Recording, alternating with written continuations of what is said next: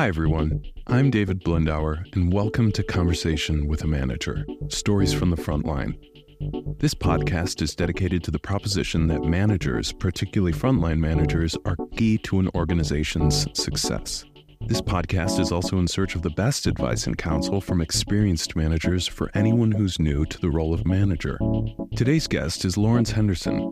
Lawrence is the founder of his own business, Business Operations Support Services, otherwise referred to as BOSS. He is also a faculty member at Morehouse College in Atlanta. Prior to these experiences, Lawrence spent several years in the armed forces as an Army officer where he managed and led men and women in various military capacities. Here to talk about his conversation with Lawrence is today's host, Steve King. Hey, Steve. Hey, David. So tell us about your conversation with Lawrence.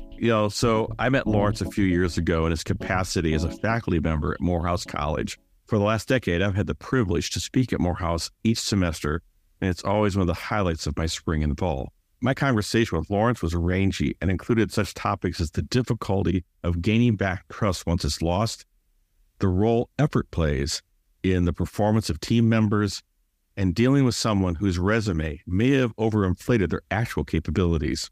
These are all great topics, but our commitment to keeping these episodes bite-sized means that we'll set aside those topics for another time and focus our attention here on Lawrence's thoughts on the limits of command and control style management. In this segment, you'll meet two characters, Captain Henderson and Coach Henderson, representing two approaches to handling the age-old management problem, finger pointing. So sit back and enjoy this segment with Lawrence. One of the biggest challenges that I still to this day have a challenge with is someone who points the finger at everybody else when they don't complete a task. And the reason why that's a challenge for me is I am a very values-heavy manager and leader and believe in integrity and all the rest of these things. And I believe in the back of my mind that everybody should know how to raise their hand and say, I messed up. And if that isn't present for me, I begin to formulate opinions and biases about a person and their ability to be a human being if they don't immediately sign themselves up for taking ownership of something. And again, and as you heard me say, the connection point I make, I immediately get super dramatic that somehow, some way, this person has a value problem, which is used to be a non-negotiable in me dealing with you future state. So if I came to work for you and you saw me starting to point the finger over there and point the finger over there and not taking any accountability for my actions instead of pushing it off on someone else, how would you deal? So I'm gonna give you a two-parter. Captain Henderson would light you up, and he would read you the riot act of how wrong you are, and basically probably more than not, he would unholster his command hand and start pointing at you while he was talking, and probably be the most aggressive being you probably encountered in your life. Today, Coach Lawrence Henderson will ask a curious question. Steve, what makes you believe Lawrence is a part of this scenario? And the reason why I believe to coach Lawrence today is the more effective person is because what I'm trying to get this person ultimately to do is to own their part. And that's being curious, and that's through asking questions. And it's peeling back and basically pulling from them the data points or the things that they're making true about this situation, which I believe a lot of times when people begin to point the finger, they're feeling inadequate. They're feeling like, you know what, I got found out. And most people have to navigate through imposter syndrome. And so for some people, there are some people who really, they get hung up when they don't feel like they're already enough in a role, in a position. So the quickest way is just to blame somebody else. I didn't have what I needed, or Lawrence didn't give me what I needed. David didn't give me what I needed. And so it's their fault. That's why I couldn't complete the task. And so I begin to disarm them and kind of coach them up to take accountability and kind of move them forward. Can you, for the benefit of all the listeners, can you define imposter syndrome for them? Yeah. So imposter syndrome is this self-esteem kind of gremlin and that we have in our heads that may be new to role, new to an organization. And you start to tell yourself that, you know what, God, I'm gonna get found out. They're gonna figure out that I'm really not qualified for this position. I'm really not. But it's this story that we tell ourselves that we put on repeat. And you may, depending, it may be in a relationship, maybe at work, personally, professionally. And so you find yourself as an imposter in a situation. There's this old phrase that we're probably all familiar with is fake it till you make it. And so for some people, that can become a very visceral response, is that imposter and you don't feel like enough. So you lack confidence, esteem, and some other things. So when you encounter the finger pointers, and by the way, it did strike me that when you said, you know, Captain Henderson would have been finger pointing himself right at that point. But when you're with your coach Henderson and you experience that finger pointer, how long do you think it's going to take someone to kind of get over that hump and go, okay, yeah, you're right, I'm being a little insecure here, or I'm feeling like uncomfortable, and thank you for helping me get past that point. Is that like an instant thing for some and a real long effort for others, or what do you find? I believe it's an intentional effort to transition into the one type of manager over another. The default button for Captain Henderson was really easy because it came back to a foundational thing of back to accountability. It was like, hey, if it's your job to do, it's your job to do. Don't point at anybody else. And so that I was coming from that very aggressive place. It was yours, own it. No discussion here. And that was literally how I used to address it. It was yours to own. You didn't own it. Okay, boom. That's all we're moving forward with. Whereas now coach me, I now need to understand where the gap existed in this process, right? The fact of the matter is, hey, let's all own it didn't get done. Help me understand what we miss. And so that, again, that curious leader, not the confrontational leader, I believe keeps people present and keeps the main thing the main thing. Love that. Love curious, not confrontational. Love that. And does the Captain Henderson ever pop up occasionally nowadays? He does. He does from time to time. And so I have to, it's a conscious effort to make sure that he doesn't ruin conversations and relationships. And so I always write myself a little note, particularly if I know I'm walking into a potentially contentious conversation. I write myself this acronym that I use with other coaches. It's WAIT, WAIT. Why am I talking?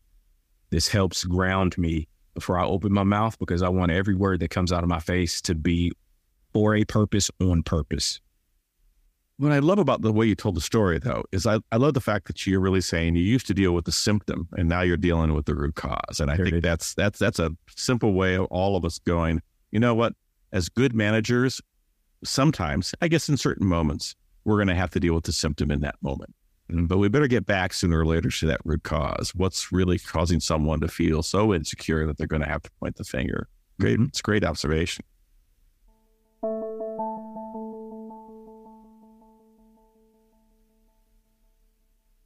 This podcast is supported by NRECA, the National Trade Association representing America's electric cooperatives. NRECA's broad range of products and services include a robust portfolio of leadership programs that provide learners with the knowledge, skills, and resources they need to lead at all levels of their co-op and succeed in today's rapidly changing electric utility industry. Visit cooperative.com/learning to explore the value of learning with NRECA.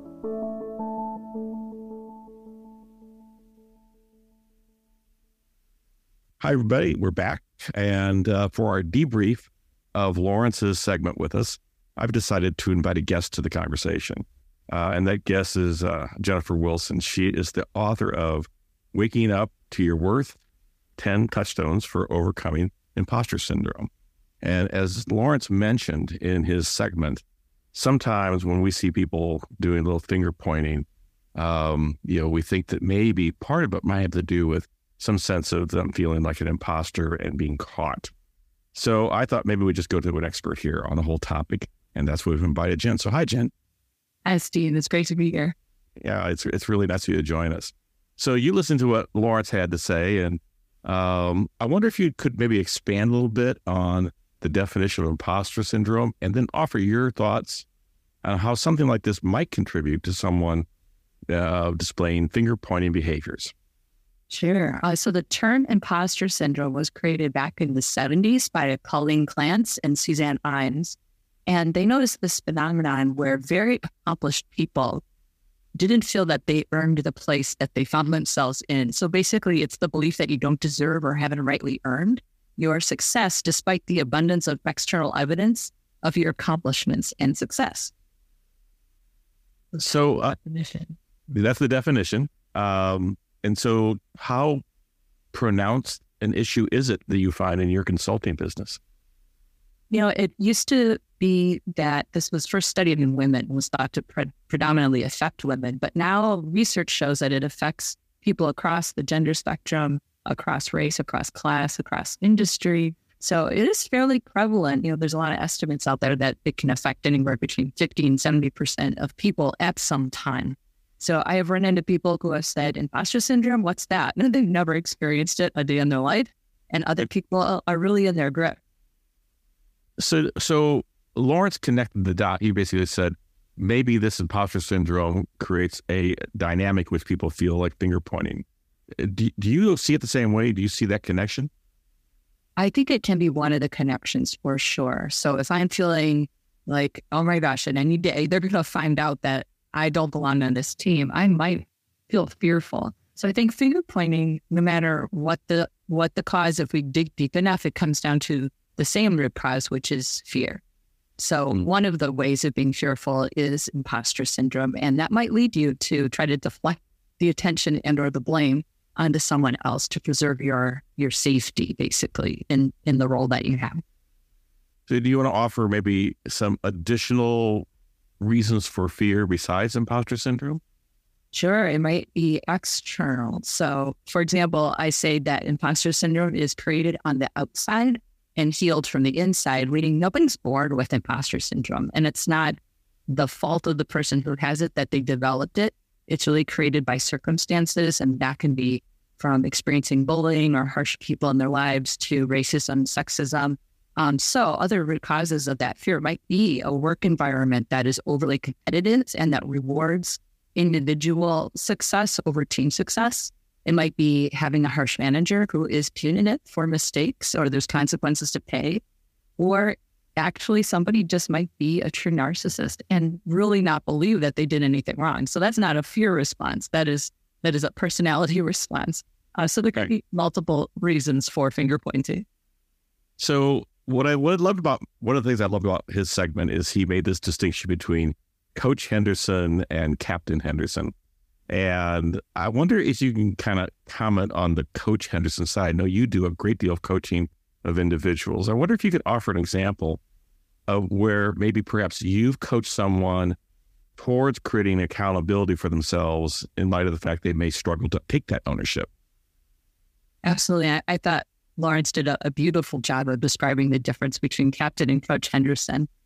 So when working with somebody who may be engaged in that kind of finger pointing there, a tool I find really helpful, it comes from the manufacturing and patient safety world. It's called the 3 Ws. And it kind of provides managers who might be a little hesitant about how do I talk with somebody about this in a way that doesn't upset them or make me seem like a jerk. So I think it's an elegant framework. So it's the 3 Ws are what I see, what I'm concerned about, and what I want. So for example, if I were coaching you, if you didn't get a report in on time, I might say something like, hey, Steve, I noticed in our meeting that you said you didn't get your report in on time because marketing didn't get you the data, even though marketing did get you the data at the agreed upon deadline there. So what concerns me with that is that passing blame sets a really poor tone in our teams, and we have a value about taking responsibility and being a team, and it's not in line with our values. And what I want is for you to step up acknowledge that you didn't get it done on time so we can talk about what might help you get it done on time in the future, prevent future late reports. And I'd love to hear your thoughts. Can you tell me what was going on for you in that moment? So when that goes down well, when the 3 Ws goes down well, the result is what? What do you see when it goes down well? So I think starting out, as a manager, I think we have to be really careful to avoid the fundamental attribution error, which is when I get a report in late, it's because of these external circumstances that are beyond my control, including someone else maybe. And when you don't get your report in on time, it's because of your personality or your character.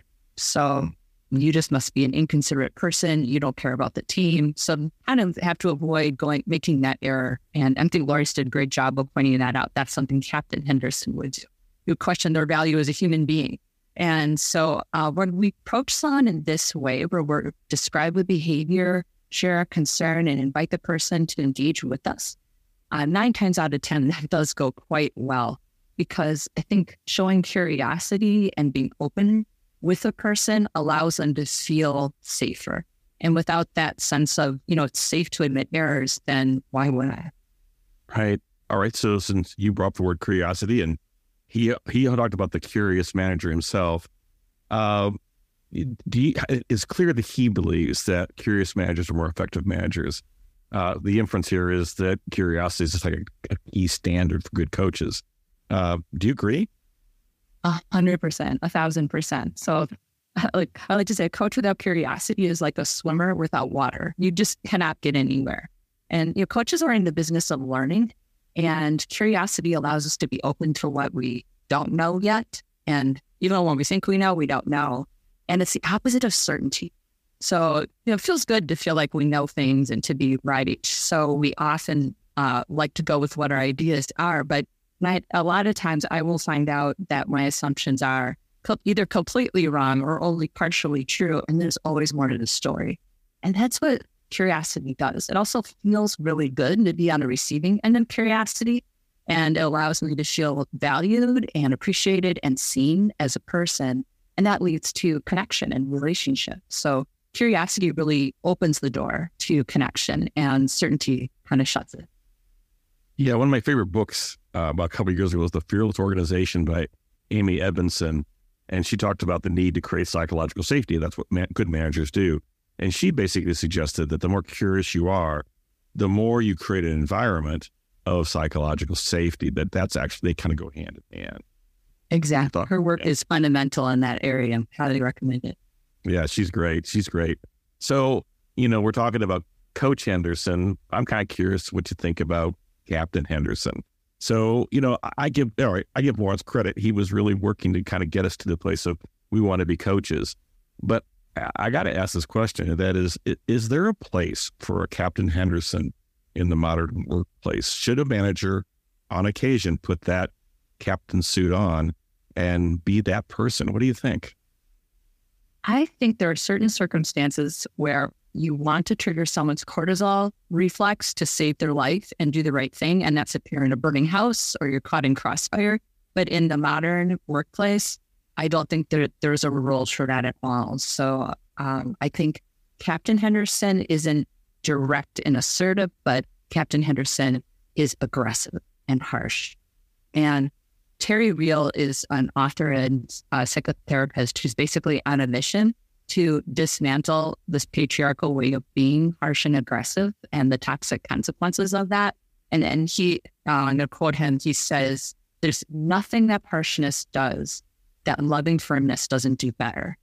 And I think that's really beautiful. And when we talk about Captain Henderson, I want to make it clear, we're not talking about Lawrence as a human. We're talking about the Captain Henderson who's out there who had that style. And it is quite ineffective in the modern workplace. Yeah. It's great. By the way, that quote is really quite beautiful. So anyone offer any final thoughts? You got a chance to listen to this clip. You might have got a chance to listen to the entire interview. Any other thoughts you want to share with us about helping people stop finger pointing and taking accountability and responsibility? Yeah, I think managers can help with that quite a bit. The coach approach that Lawrence is describing goes a long, long way in order to create that environment where it's easier to take accountability. So I think as managers, the first place we need to look when people are finger pointing is there anything that I'm doing or a tone I'm creating in the team that creates a condition where somebody needs to finger point? How am I being when people make mistakes? And then coaching that person, if there's nothing in the environment that it seems like that would be something someone would have to do to preserve their safety, then coaching really is the way to go. And what I like to call it is creating a direct, honest, and kind culture. And the Dalai Lama says, be kind whenever possible. It is always possible. And I really think that's true. Like, we can tell the truth to people, and that is helpful and beneficial. And we can do that with a kind heart. And in my experience, people can hear almost anything if we say it with kindness. And I think that's what Lawrence was really getting at. I thought he was so brave to describe Captain Henderson for us and tell us about the ship that he's made and the vulnerability and courage to talk about that. He was telling truth with a kind and compassionate heart, and you can see the show. Yeah. So maybe this is a great place for us to think about ending the podcast by saying, we're quoting the Dalai Lama, and that's a good thing. So, hey, Jen, thanks so much for joining us, debriefing what Lawrence had to say. And I'm confident the listeners have gathered some additional thoughts and ideas from you as well. So thank you so much. Thank you, Steve. It was a pleasure.